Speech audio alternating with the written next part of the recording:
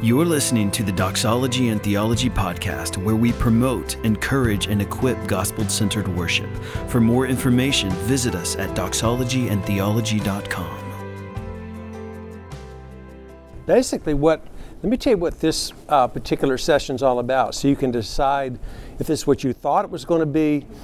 You're not going to embarrass me if you say, that's not what I thought, or if it's exactly where you need to be. So my goal in this next hour is to talk about our calling as worship leaders and how one of the greatest gifts we will give our context is our ongoing growth in the gospel. That's why, I'm titling this conversation, Made for Wonder but Prone to Wander, the gospel for worship leaders. And what we're going to do, we're going to look at a remarkable story psalm, Psalm 73, which tells the story of a vocational worship leader in God's story, Asaph. And in fact, if you have a Bible with you or something electronic that you can get your eyes on Psalm 73, I would encourage you to go there. It's one of the most helpful psalms that we can study to see modeled for us in the Word of God, a songwriter, a worship leader in the temple, someone that worked under King David, someone that does what we do as professionals and as volunteers. And the gift is going to be, as we see, that this is a very real psalm. It's a raw psalm. It's a psalm that in essence shows us what it means to do our own story work in the context of God's story. If I didn't use that language last night, I try to most of the time, the language of thinking about your own journey as in the gospel, we are characters in God's story that we might be carriers of God's story. We're both characters and carriers. As a character in God's story, that means the gospel's coming to us. We are objects of God's affection and subjects in His kingdom, but we are objects of His affection. The gospel, as we mentioned last night, was not just about getting us into heaven when we die, but this process of, as image bearers of God, entering in more fully to the life that Jesus has won for us. And that will go through, language I used at the end last night, that will go through the repentable parts of our stories and the repairable parts of our story. Maybe good if I put those words up here, not that you're having a difficulty discerning my North Carolina redneck accent, but I labor to enunciate because we sometimes drop syllables in North Carolina and we put in extra R's. But the repentable and the repairable, and I'm not sure that I even know how to make these things work. We don't. You get that. Repentable, i.e., where is the gospel going to further expose parts of how I have chosen to do life that reveal my commitment to still avoid Jesus. And the repairable parts are what are perhaps wounds or parts of my narrative that I've never brought to a throne of grace, and perhaps those parts of my brokenness and weakness, as the grace of God further accesses those, I become a healthier woman, a healthier man. I become someone that poses less and pretends less, so that when I am leading the people of God in worship, it is as a lead worshiper first and a worship leader second. Now, that language, lead worshiper, one of my favorite images of what that looks like, alongside of John the Apostle that we saw last night, a man living in doxological wonder, falling down before the Lord the more he understood of everything that Jesus has won for us, and alongside of the Apostle Paul, who wrote epistles even as he worshiped. One of my favorite stories of a model of a lead worshiper is in John 4, the woman at the well, the Samaritan woman. And think of her story. Of course, we know that there's a part of her that's living a closed down life. She's afraid of this confrontation with Jesus. At the well, he pursues her. She tries to deflect and make a conversation about Samaritans and you Jews, and we know Jesus is pursuing her. And Jesus says this to her so remarkably, and he says it to us today. If you knew the gift of God and who it is speaking to you, you would ask and you would receive living water.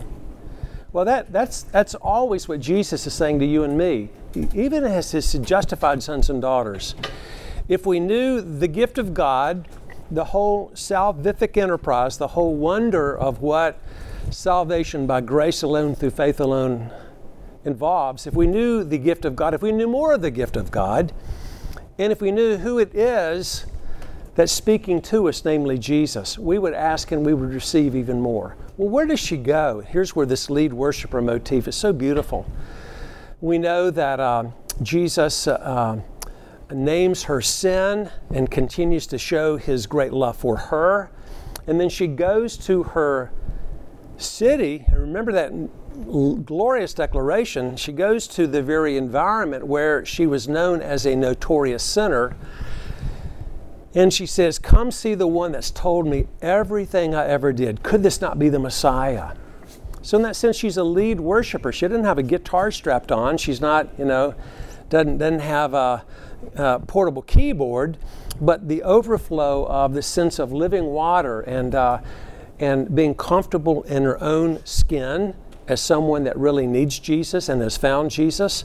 She invites others to come to see him and know him. That's the best thing that can happen, whether we are leading a Sunday school class of 3-year-olds, or whether some of you are serving in churches with multiple campuses and you've got to drive from campus to campus. No matter how big your platform or how seemingly insignificant, and we should never use those words about anything concerning God's worship. Always, in whatever environment, to be able to declare, come see the one that knows me and loves me and knows you and loves you. This is what we're going to see in Psalm 73. So let me pray for us, and then we're going to walk through this remarkable picture of our being made for wonder, but our being prone to wander. So Father, Son, and Holy Spirit, thank you so much for this delightful room full of your image bearers. Lord, we are all in this room marked by unbelief, because if we truly knew more of the gift of God, if we more fully knew you, Lord Jesus, greater would be our freedom, more observable our health, more marked by grace and mercy would be our relationships, more honest about who we are, more hopeful about who we are becoming. So, Lord Jesus, God the Father, God the Spirit, would you help us in the remainder of this hour just to see in this one psalm our calling, our calling to be known, our calling to know you more fully, our calling to realize that there's nothing more than the gospel, there is just more of the gospel. So Lord, help us now. We pray that by the time 4:30 rolls around, that we will be able to say, we saw Jesus in the text. And in seeing him in the text, we love him more and trust him more. Father, to this end we pray, in Christ's name and for his glory. Amen. So Psalm 73, let me read through the psalm, and then we're going to walk through it. And appreciate with me, even as we start reading the psalm, like all of the psalms, this would have been sung in certain context of Israel's corporate worship. So as real as it is, as honest as it is, as personal as it is, this shows us this should be happening in our churches. You know, if the culture of our churches were more marked by this psalm, the reality of the psalm, I think we'd find more non-believers in our communities intrigued with what's going on and where we gather to worship the Lord. because it would they would experience us with greater humility, greater kindness, a greater care for them, and not treating anybody as a project. So, Word of God for the people of God. Thanks be to God for His Word. This is Psalm 73, one of 12 Psalms that Asaph wrote. I should mention this briefly about this remarkable man, and you can do some of your own research. Asaph's ministry as a worship leader had him serving under both David and Solomon. Now, among other things, that means he got to see a lot of crazy. You think your church staff has got some brokenness, and maybe it does. You think it's difficult working in your situation. Just even briefly, if you think about what it meant for Asaph, perhaps to be very aware of David's season of brokenness, and a man after God's own heart, living through the Uriah and the Bathsheba chapter. And then parts of Solomon, obviously Solomon lived a pretty long life, but this worship leader saw difficulties in those for whom he worked. That's just a sidebar, so don't start detaching from me right now. Okay, all right, or naming names. Word of God. Asaph writes, "Surely God is good to Israel, to those who are pure in heart. But as for me, my feet had almost slipped. I had nearly lost my foothold, for I envied the arrogant when I saw the prosperity of the wicked." Let's stop there for a moment. What we're seeing by way of introduction is that obviously this is a psalm, a story psalm of Asaph looking back on a chapter in his life. Now, we don't know how long that went on. Was it days, weeks, months? But he's going to describe a significant season of a disconnected heart. As a worship leader, he continued to show up and do his responsibilities, but a radical shift had happened in his heart. And he's looking back. He's using this language of, I almost lost it. Once again, verse 2, my feet had almost slipped. That language will show up later in the psalm, by the way, this language of sliding away, old Paul Simon song. And in verse 3, we immediately see where he's going to take us. He's going to start talking now about what his internal world was like, and maybe nobody in the congregation even knew what was going on. Do you know what that's like? You don't have to, I don't want you to confess your sin by nodding your head, but sometimes you realize when you're leading worship, emotionally, it's like you'd almost rather be anywhere else than there. Just you've got stuff going on, whether it's at home, whether it's in your body. You just sometimes know that, okay, I've got to push through this thing. Well, Asaph had a season like that, and look at how he described it. I envy the arrogant when I saw the prosperity of the wicked. Now notice in verse 4 how he begins to describe the people and the situation that enamored his heart, that fueled his discontent. Of the wicked, he said, they have no struggles. Their bodies are healthy and strong. They are free from common human burdens. They are not plagued by human ills. Therefore, pride is their necklace. They clothe themselves with violence. From their callous hearts comes iniquity. Their evil imaginations have no limits. They scoff and speak with malice. With arrogance, they threaten oppression. Their mouths lay claim to heaven, and their tongues take possession of the earth. Therefore, their people turn to them and drink up waters in abundance. They say, how would God know? Does the Most High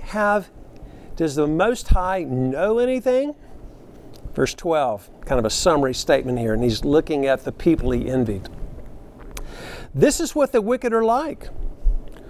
Always carefree. They go on amassing wealth.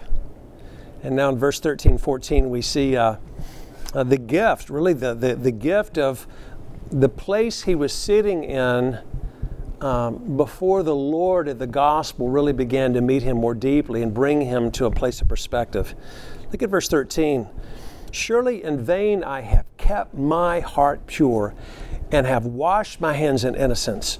All day long I have been afflicted, and every morning brings new punishments. Stop there for a moment. That's, if you want a good definition in the scripture, of a pity party. Asaph has gone into a pity party and cut up his own confetti and thrown it in the sky. But you know what? He didn't have to tell us that story. He didn't have to, in retrospect, let us know.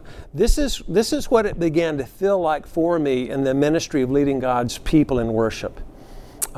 He didn't have to give us that gift, but here is, I think, an appropriate gift of both transparency and vulnerability. Now, what's the difference between the two? And as worship leaders, we need to know the difference.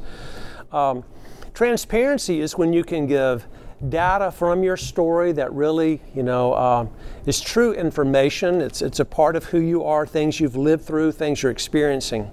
Transparency is more giving data, even sometimes, of course, costly data. Vulnerability is when you move in to feel the impact of that material. Mentioned last night briefly, and I'll circle around because I'm going to give you some parallels in my story with Asaph. When we concluded last night, I intentionally called reference to the fact that the last 10 years of my pushing now 67 years of life, the last 10 years have been seeing how the gospel is bringing me into a part of my story that deeply, deeply marked me. And I avoided it, denied it, but it would only be the power of the gospel, the grace and truth of Jesus that would enable me to finally name, own, and begin to process that chapter of my life called childhood sexual abuse. Now, I say that now. I'll come back to make parallels for us as we think about why we who are made for wonder, knowing, loving, living with shame-free exposure before the face of God, made for wonder. Why are we prone to wander? Why do we wander? And what does our wandering look like? Sometimes you're going to find out, like with Asaph, there's seasons you go in that you lose perspective. And we're going to talk in a minute about the two main reasons why we wander. But the good news is we'll see, is that that's exactly where the Lord's going to meet us. And it's when we're honest. It's not that in your worship leading, it's not that in the public forum, it's where you process all that stuff. It's obvious that Asaph did a lot of work before it came time for him to write a psalm about his story.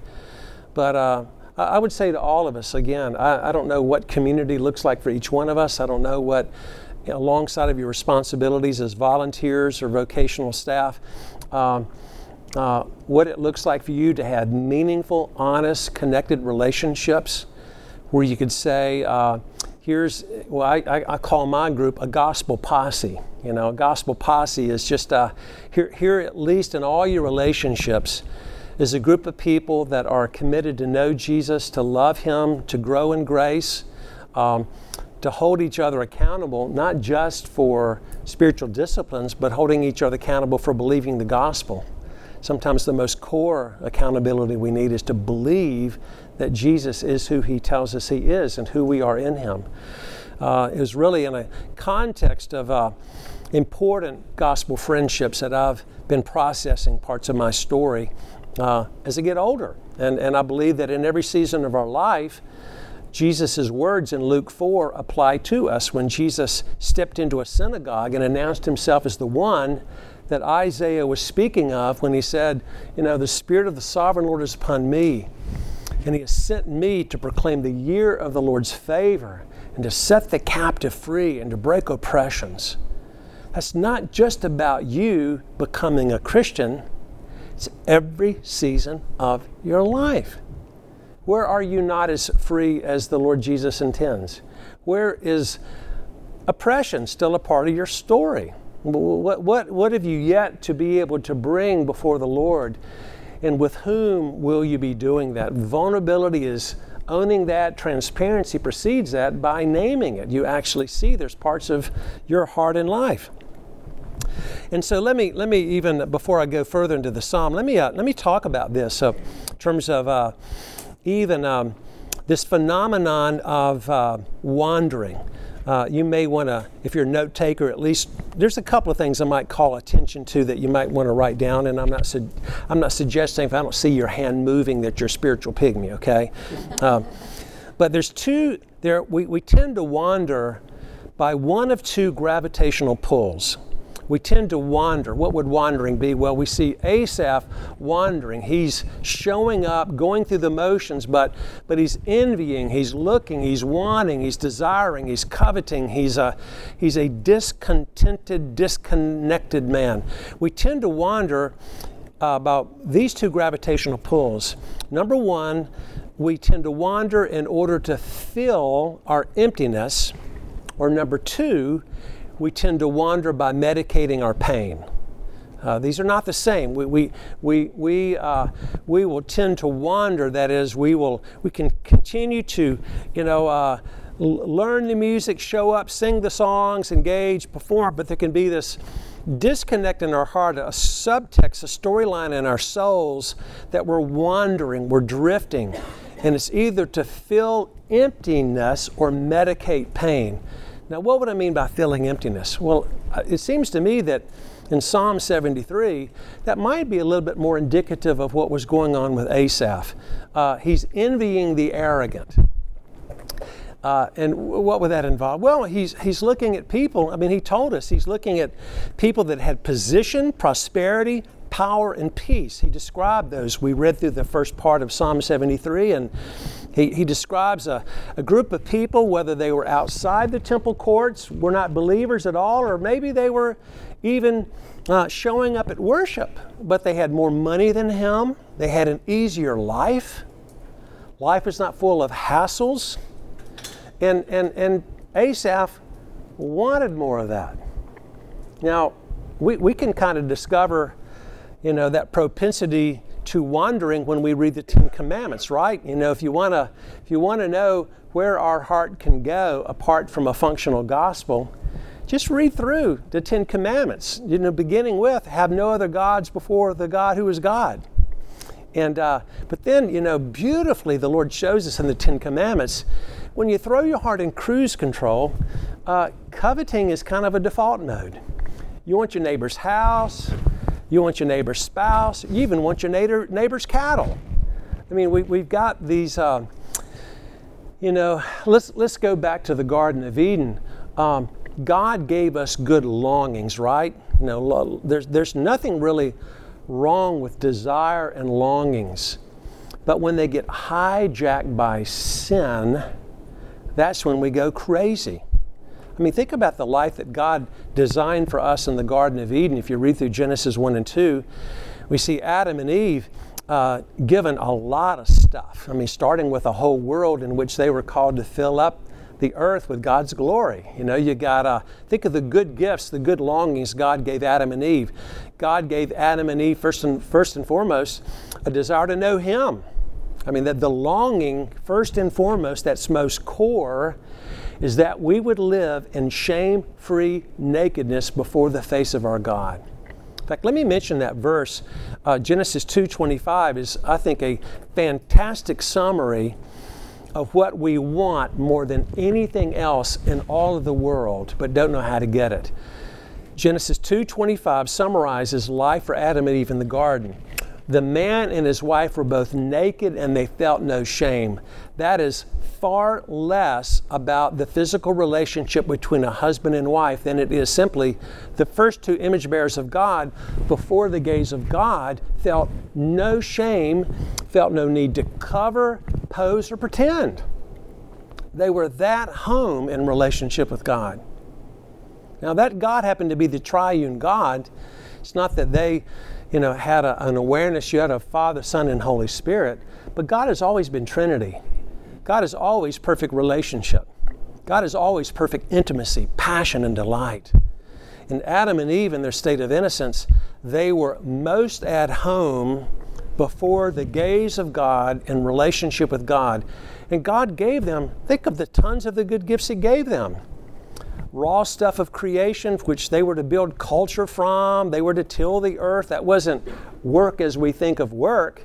It was a joy, creativity, enjoyment. And in fact, when we would ask ourselves as worship leaders, where did Adam and Eve go to worship the living God? The most appropriate answer is everywhere.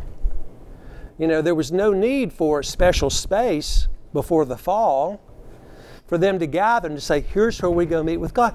Everywhere. So everything they did was an act of worship, an act of revealing the beauty of God, an act of knowing God. There was no separation between sacred and secular. And isn't that magnificent, by the way, when you think about it? You don't drive to the church building because you are so whole and integrated. Everything you do is done to the glory of God, as we were hearing this morning from Aaron about just this calling of all things to the glory of God. That was Adam and Eve's joy, passion, and delight. And you know what? Let me give you a taste of hope. That's what we're going to be doing forever in the new heaven and new earth with the completed family from every race, tribe, tongue, and people group. And we'll never even be tempted to sin again. In fact, our future is the Garden of Eden on steroids. We're not going back to the garden. That was the preview of coming attractions. See, the beginning of the story anticipates God is writing a far greater story where we will be finally and fully whole. Every aspect of our bodies, these bodies will be resurrected, right? You're not going to get a new body. You're going to get a renewed body. God's not going to destroy this world as we know it and annihilate it. He's going to make it new, renewed, which is good. So we are in a story of restoration, not replacement. Now that's going to connect to you in a minute in terms of looking at Asaph and saying, what does the gospel for worship leaders look like? But this theme now that we are made with desire, we're made with good longings, but because of sin and death, they get hijacked. And rather than gratitude, we have greed. In the place of intimacy, we have lust. In the place of stewardship, we have ownership. And Asaph loves us enough to say, when I threw my heart in cruise control, here's exactly the ditch I got into. I coveted everything in sight.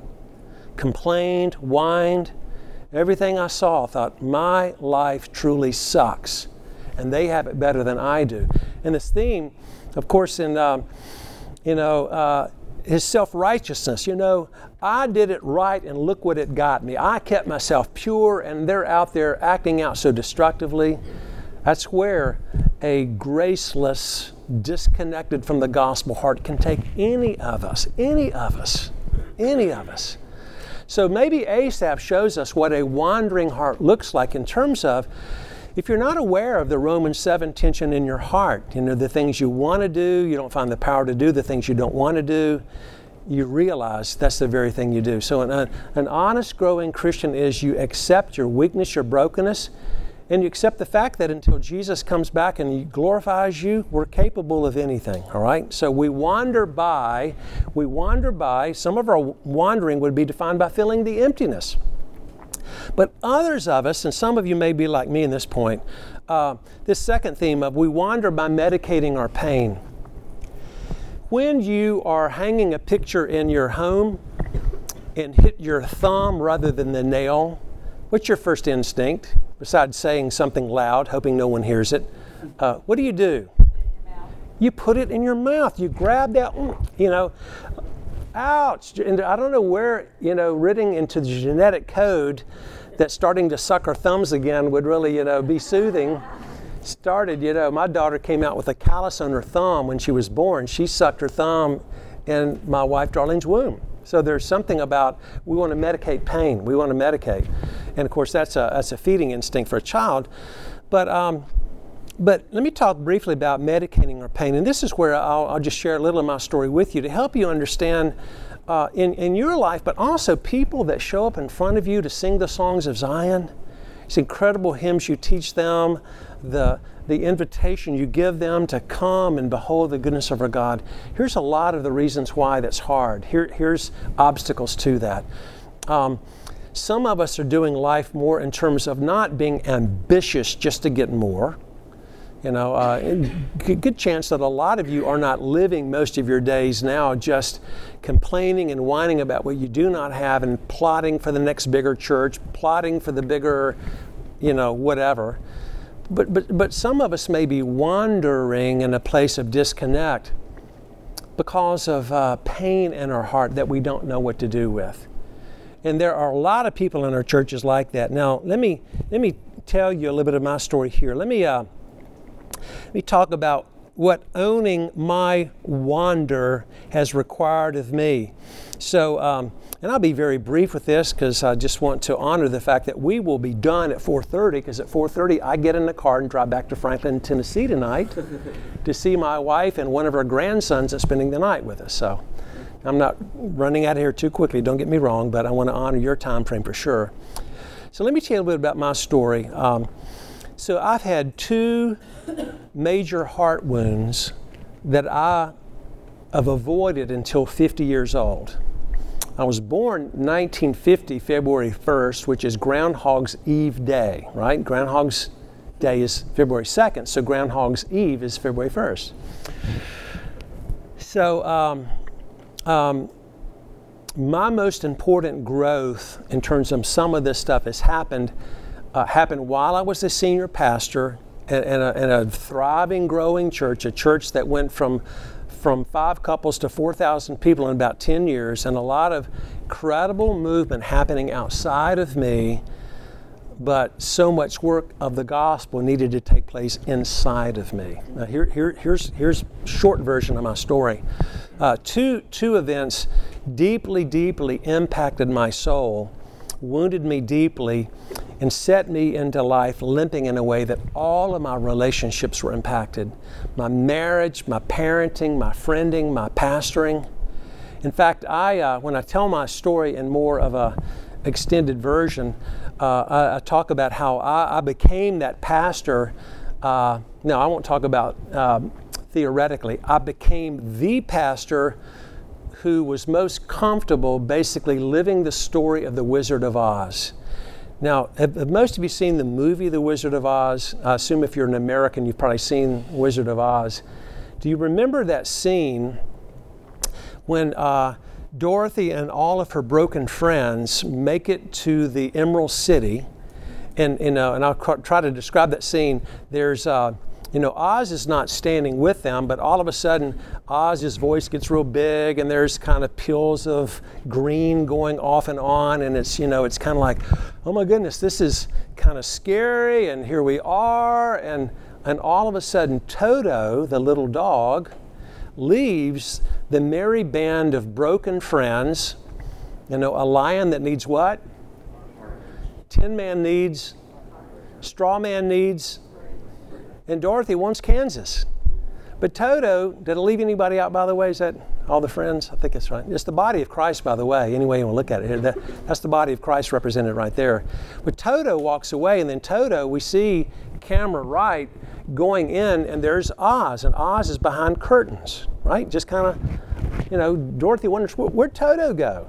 Well, she follows Toto in, and lo and behold, there's Oz, and it's like she's kind of like, you see Dorothy kind of like, why are you in here pushing buttons? In essence, it's almost like the scene is saying, Oz, come out and join the rest of us. We don't need you to be Oz the Great. And Oz was projecting an image, right? I mean, Oz really did not have all that power.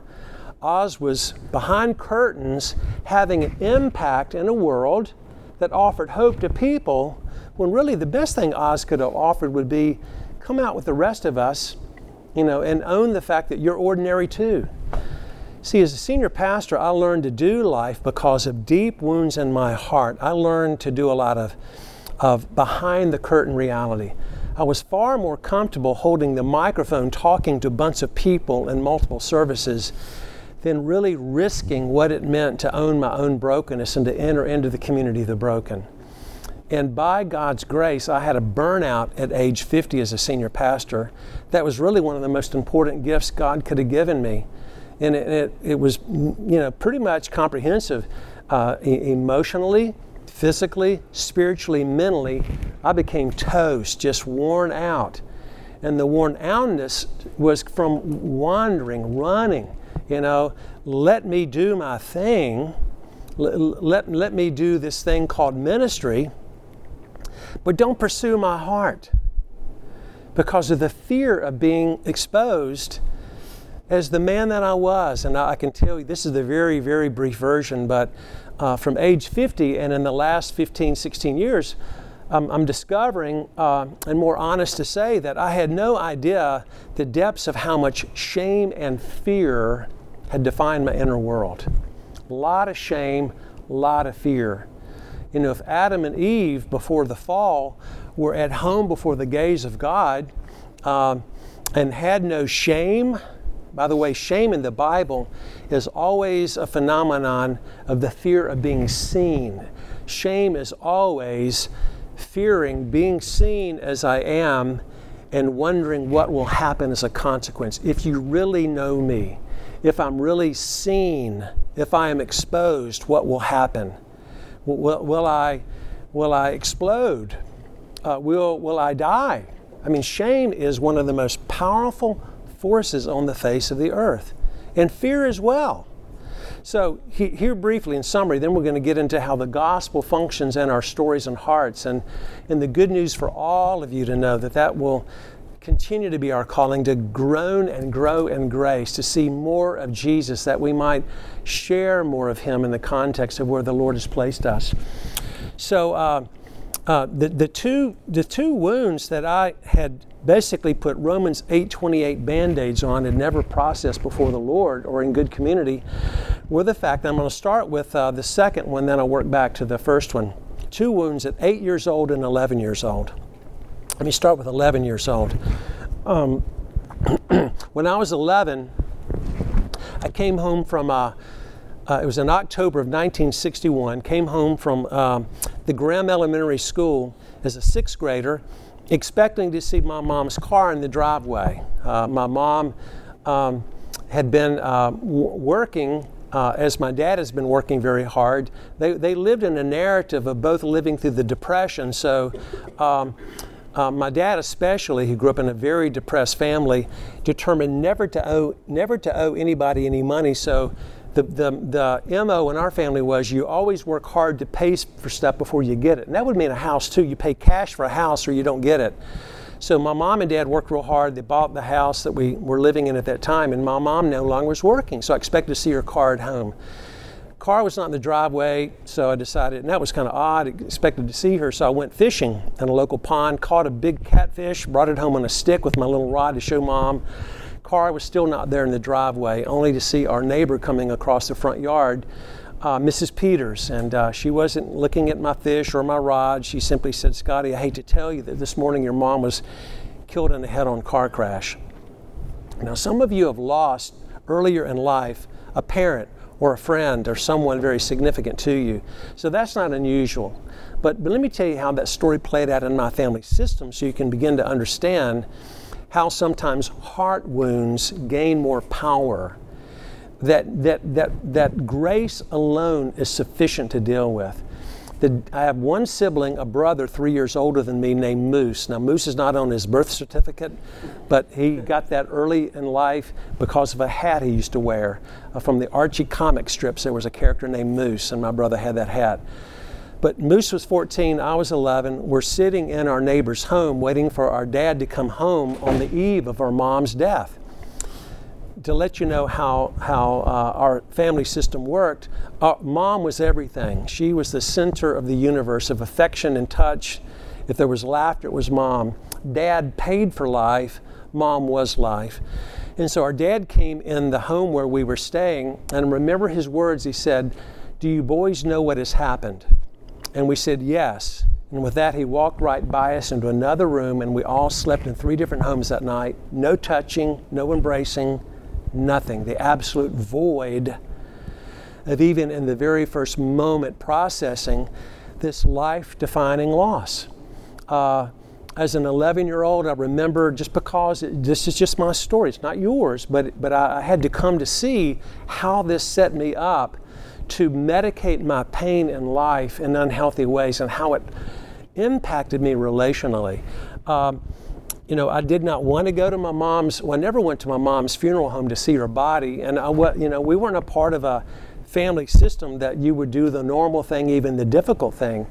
So I did not see her body. At the funeral, I remember sitting as an 11-year-old right in that front pew in our little church, and you're thinking, there's a box, my mom's in there, and she's not coming out. And then driving to the cemetery, and come on in, and driving to the nice color blue you're wearing today, by the way. I'm glad we got the message. Going to the cemetery in that car that you never want to sit in as a kid, a hearse, and sitting there, and people and flowers and a big pile of dirt, and you're just knowing that, well, I learned in that moment. I can look back now and see it. Detachment. What does it mean to be in the presence of such trauma that to survive you detach? You just emotionally go somewhere other than to really move into that experience.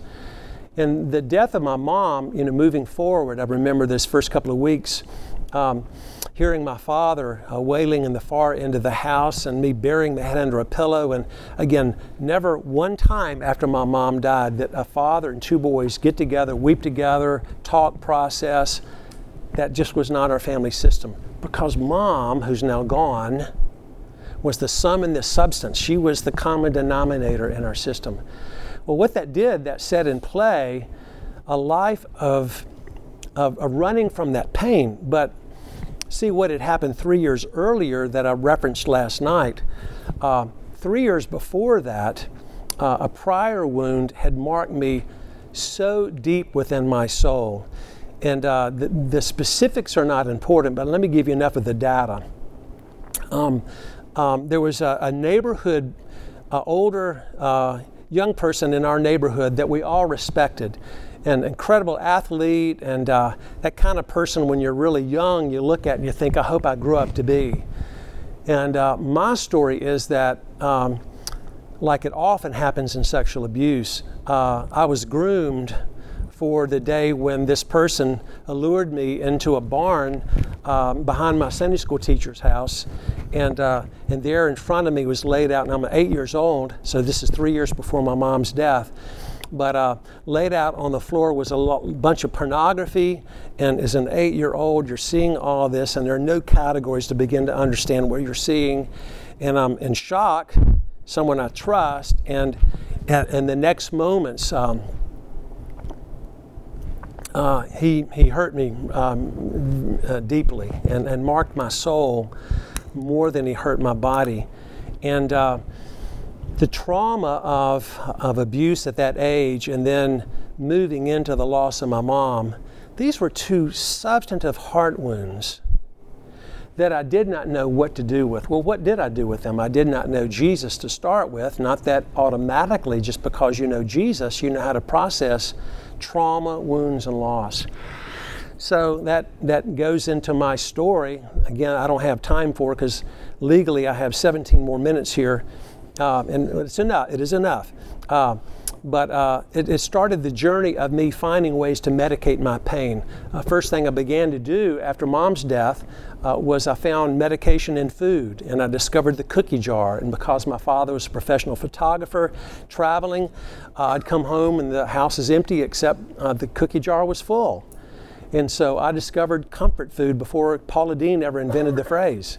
And whoever first invented comfort food. And anytime you begin to trust in something to medicate your pain that really doesn't get to the core of the wound, what happens is, in a sense, there's an idol structure there that begins to be in play. The Bible talks about idols of the heart. When we begin to over-need certain things and find a way to have that need met. I wanted comfort.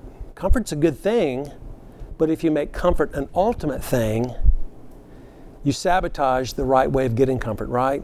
So when I was, by the time I started the 9th grade, I was 5 feet tall and weighed 170 pounds and had the nickname Meatball. My self-awareness wasn't, I should be, weirded out about that. I just knew this works.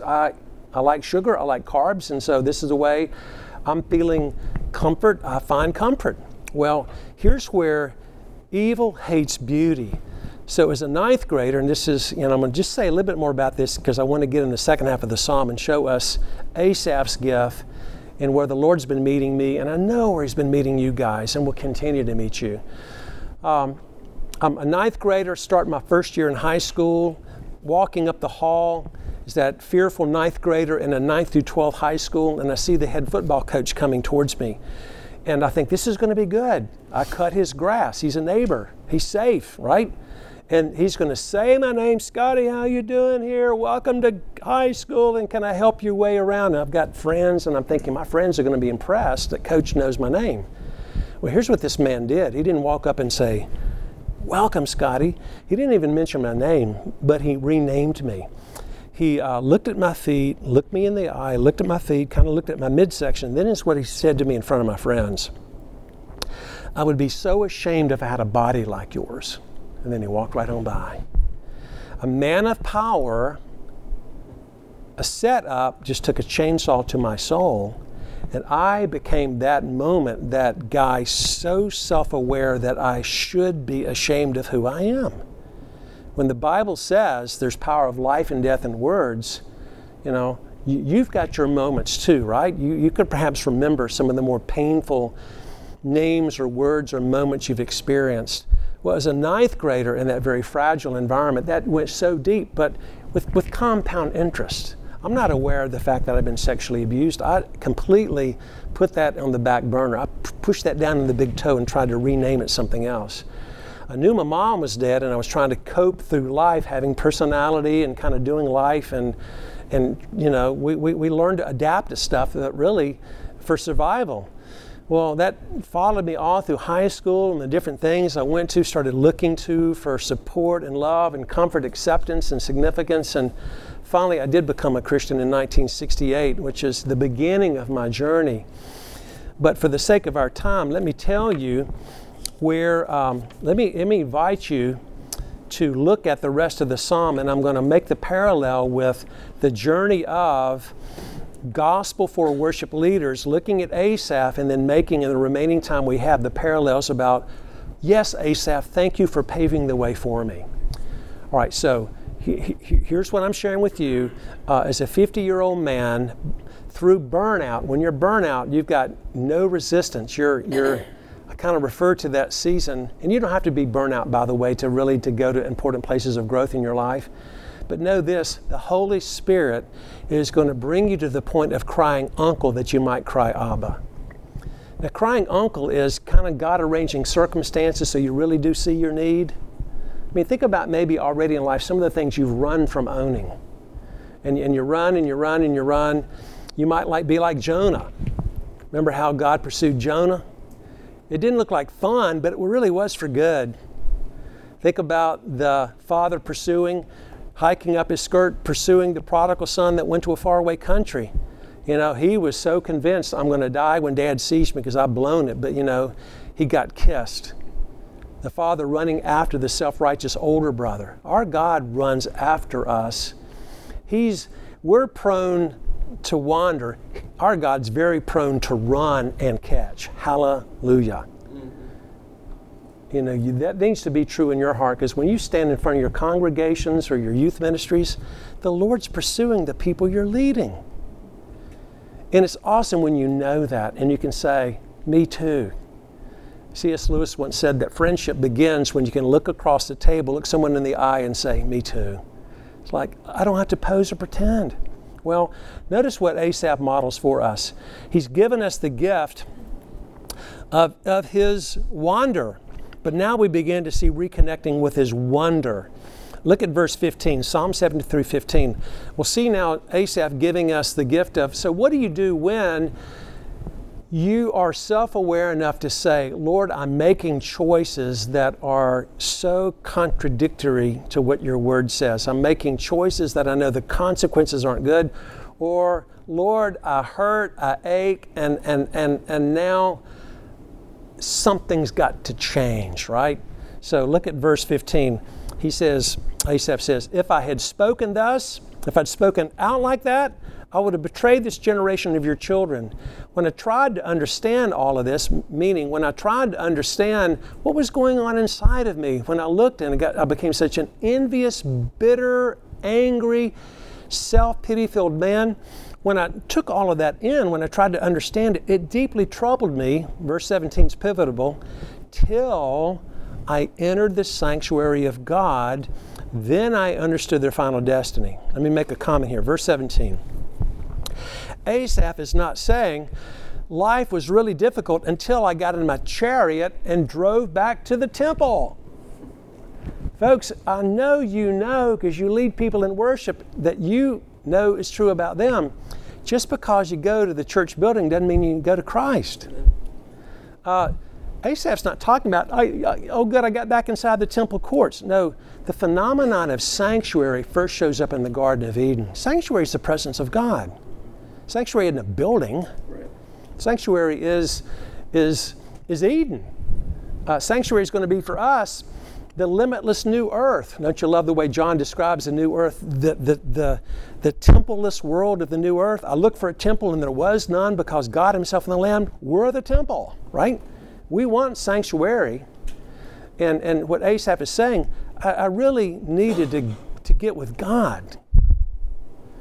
And for me, that happened through finally, by God's grace, realizing, Scotty, you're not a healthy man. 3 things my wife said to me over the course of 17 years, sometimes people that you live with say very disruptive things. And by God's grace, if you listen sooner rather than later, some of you are smiling like, I'm in that story.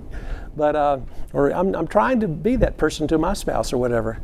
But here's 3 things my wife said. When we moved from Winston-Salem to Nashville, Tennessee, is when my wife started working in the internal world of the disruption of her story. She grew up in a very broken alcoholic family. Parents divorced when she was 5. Father was a raging alcoholic, a charming man when he wasn't drunk.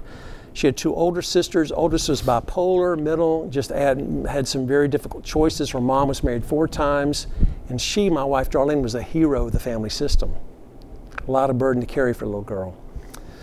She started getting healthy when she moved from Winston-Salem to Tennessee. Sometimes transition, sometimes change puts us in a place to begin to say, what's really going on inside of me?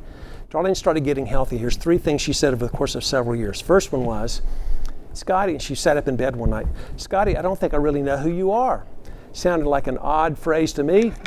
I was not sure what she was talking about. So I said, well, you know, I love my steaks medium rare. You know, I love Carolina basketball. You know, she wasn't talking data. She, getting healthier, knew that God intended a greater emotional intimacy in our relationship than we were enjoying. A few years later, she said, and this is when our church was planted and we started having this gospel revival and, you know, God's doing all kind of stuff. She said to me one afternoon, honey, why do you suppose you're so much more alive in the pulpit than you are at home? That's a unique question. You know, I think in my mind I probably thought, well, honey, it's just the anointing. The Holy Spirit comes upon me. When I agree. Isn't it awesome what happens in that pulpit? She wasn't applauding my pulpit life, but why could I not be present in her heart and the heart of my 2 kids? Why was there more energy, more life, more connection anywhere but with the people?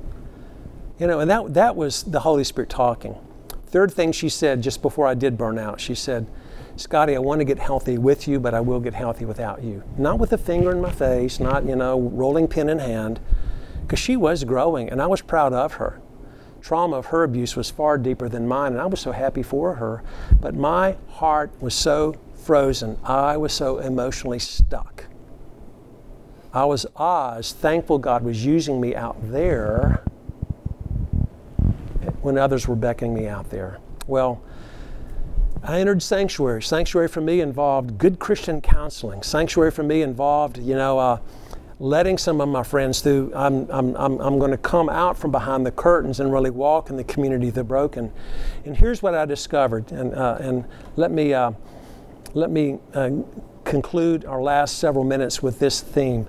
Notice let's jump on down to verse 21. Because here Asaph is showing us how it's possible for you to be a worship leader, and yet stuff being going on inside of you that nobody knows but the Lord. And He really is willing to meet you there. Notice what Asaph says in verse 21. When my heart was grieved and my spirit embittered, I was senseless and ignorant. I was a brute beast before you. What a beautiful way of describing, Lord, thank you. I entered sanctuary. First of all, I didn't find shame. I came to my awareness that if I got what you really gave me, my feet would slip just like those that live this way. They'll end up slipping down a slope that no one wants to be on. Lord, I realize now in your presence and your grace and your mercy and your welcoming heart, oh Father, this is what it was like inside of me. I was a grieved man, bitter man, senseless and ignorant, acting like a brute beast before you, even as I carried on my ministry. Folks, in psychology, sometimes that's called schizophrenia. In two minds, we get so adept at high functioning out there, but internally there's disparity. The good news for all of you is, whatever your story, whatever your sin, whatever your disconnect, whatever your wounds, and this is true for the people you serve, there is grace, and that's where we conclude this psalm, and I'll make some gospel parallels. Look at verse 23. Verse 23, we have now a picture of Asaph saying, Lord, as this broken person who was trying to fill up my longing, thinking if you gave me a different house, a different job, better health, something other than I have, I would have been full. He realizes now that was not true. Just like I needed to know, God, it's not going to destroy me to begin to process the death of my mom and the way I've lived my life in such an unhealthy way, living far more of a driven life than a called life. Well, here's what we discover in the gospel, verse 23. Yet I'm always with you. You hold me. Look at the past, present, and future of the gospel. I'm always with you, Lord. Lord, I was senseless and ignorant, yet I'm always with you. Why? Because you got a hold of me. You hold me by my right hand. You guide me with your counsel. And afterward, you will take me into glory. Look at the past, present, and future of the gospel here. And I'm using this now, of course, as all Scripture leads us to Jesus eventually. We can read this psalm with gospel eyes and understand, where did the Lord get a hold of us? Well, certainly in creation, but in our coming to faith in Jesus experience, And He didn't give us, God the Father did not give us a second chance. He gave us the second Adam. We're not in a redo, we're in redemption. He got a hold of us. And last night we were looking at some of that. How big is grace? Well, we are already declared righteous on the sight of the living God, already put in our account as the very righteousness of Christ. Already now are we forgiven of all of our sins, past, present, and future, word, thought, and deed, and not just the 4% of the sins we're aware of. See, this is a part of the way the gospel functions. We need to know this is the most defining good news. The Lord has gotten a hold of us by sovereign grace in the gospel, and He is guiding us. He's working in our stories. Lord, you guide me with your counsel. I think sometimes as a pastor, I was more comfortable talking than listening.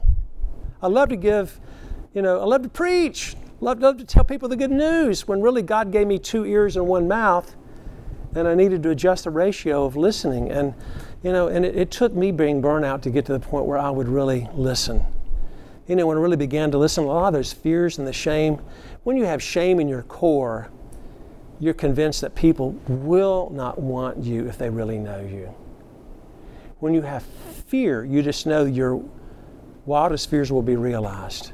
And I festered those cancers in my soul. I fueled the fear and the shame, tried to compensate by being busy, doing ministry and all this stuff. And yet the Lord is guiding us. And afterward, He will take us into glory. And that means that the Lord indeed will finish the story He began. A few more verses here. I'll make a couple of comments and honor our time frame here, because we're going to pray pretty soon, get you out of here.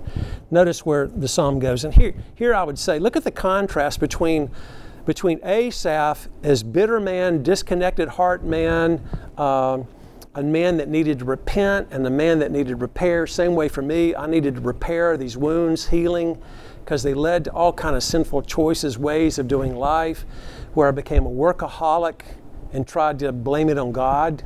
It's all for you, Lord. Yeah, I've got an angry wife, but oh Lord, I'm willing to have an angry wife just to serve you. There's good gospel reasoning, right?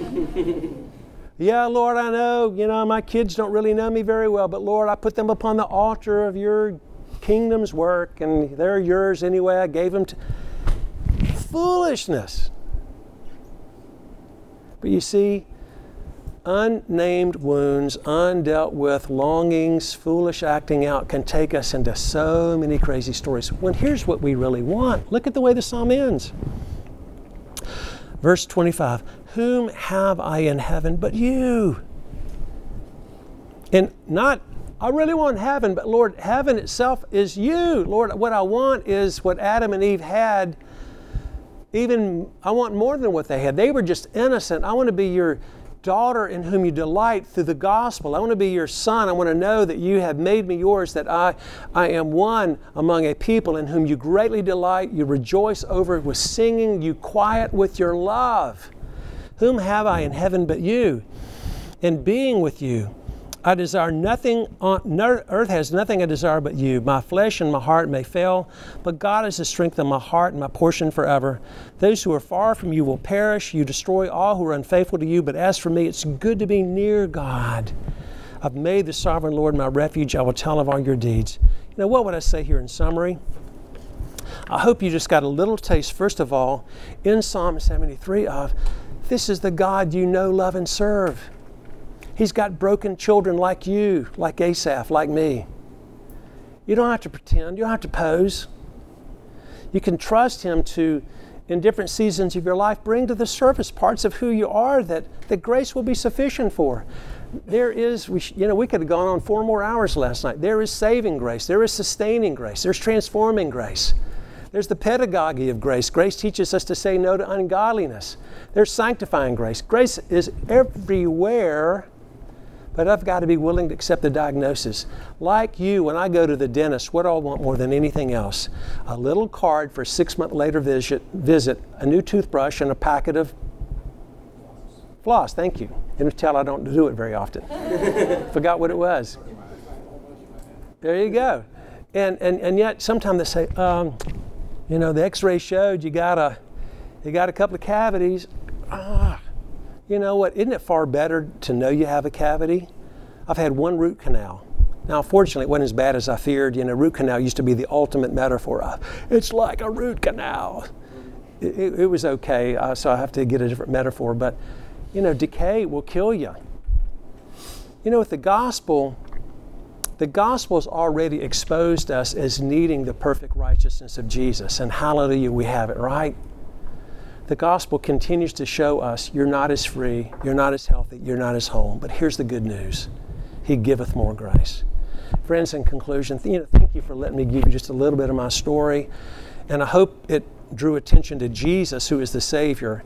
But I want y'all to have permission.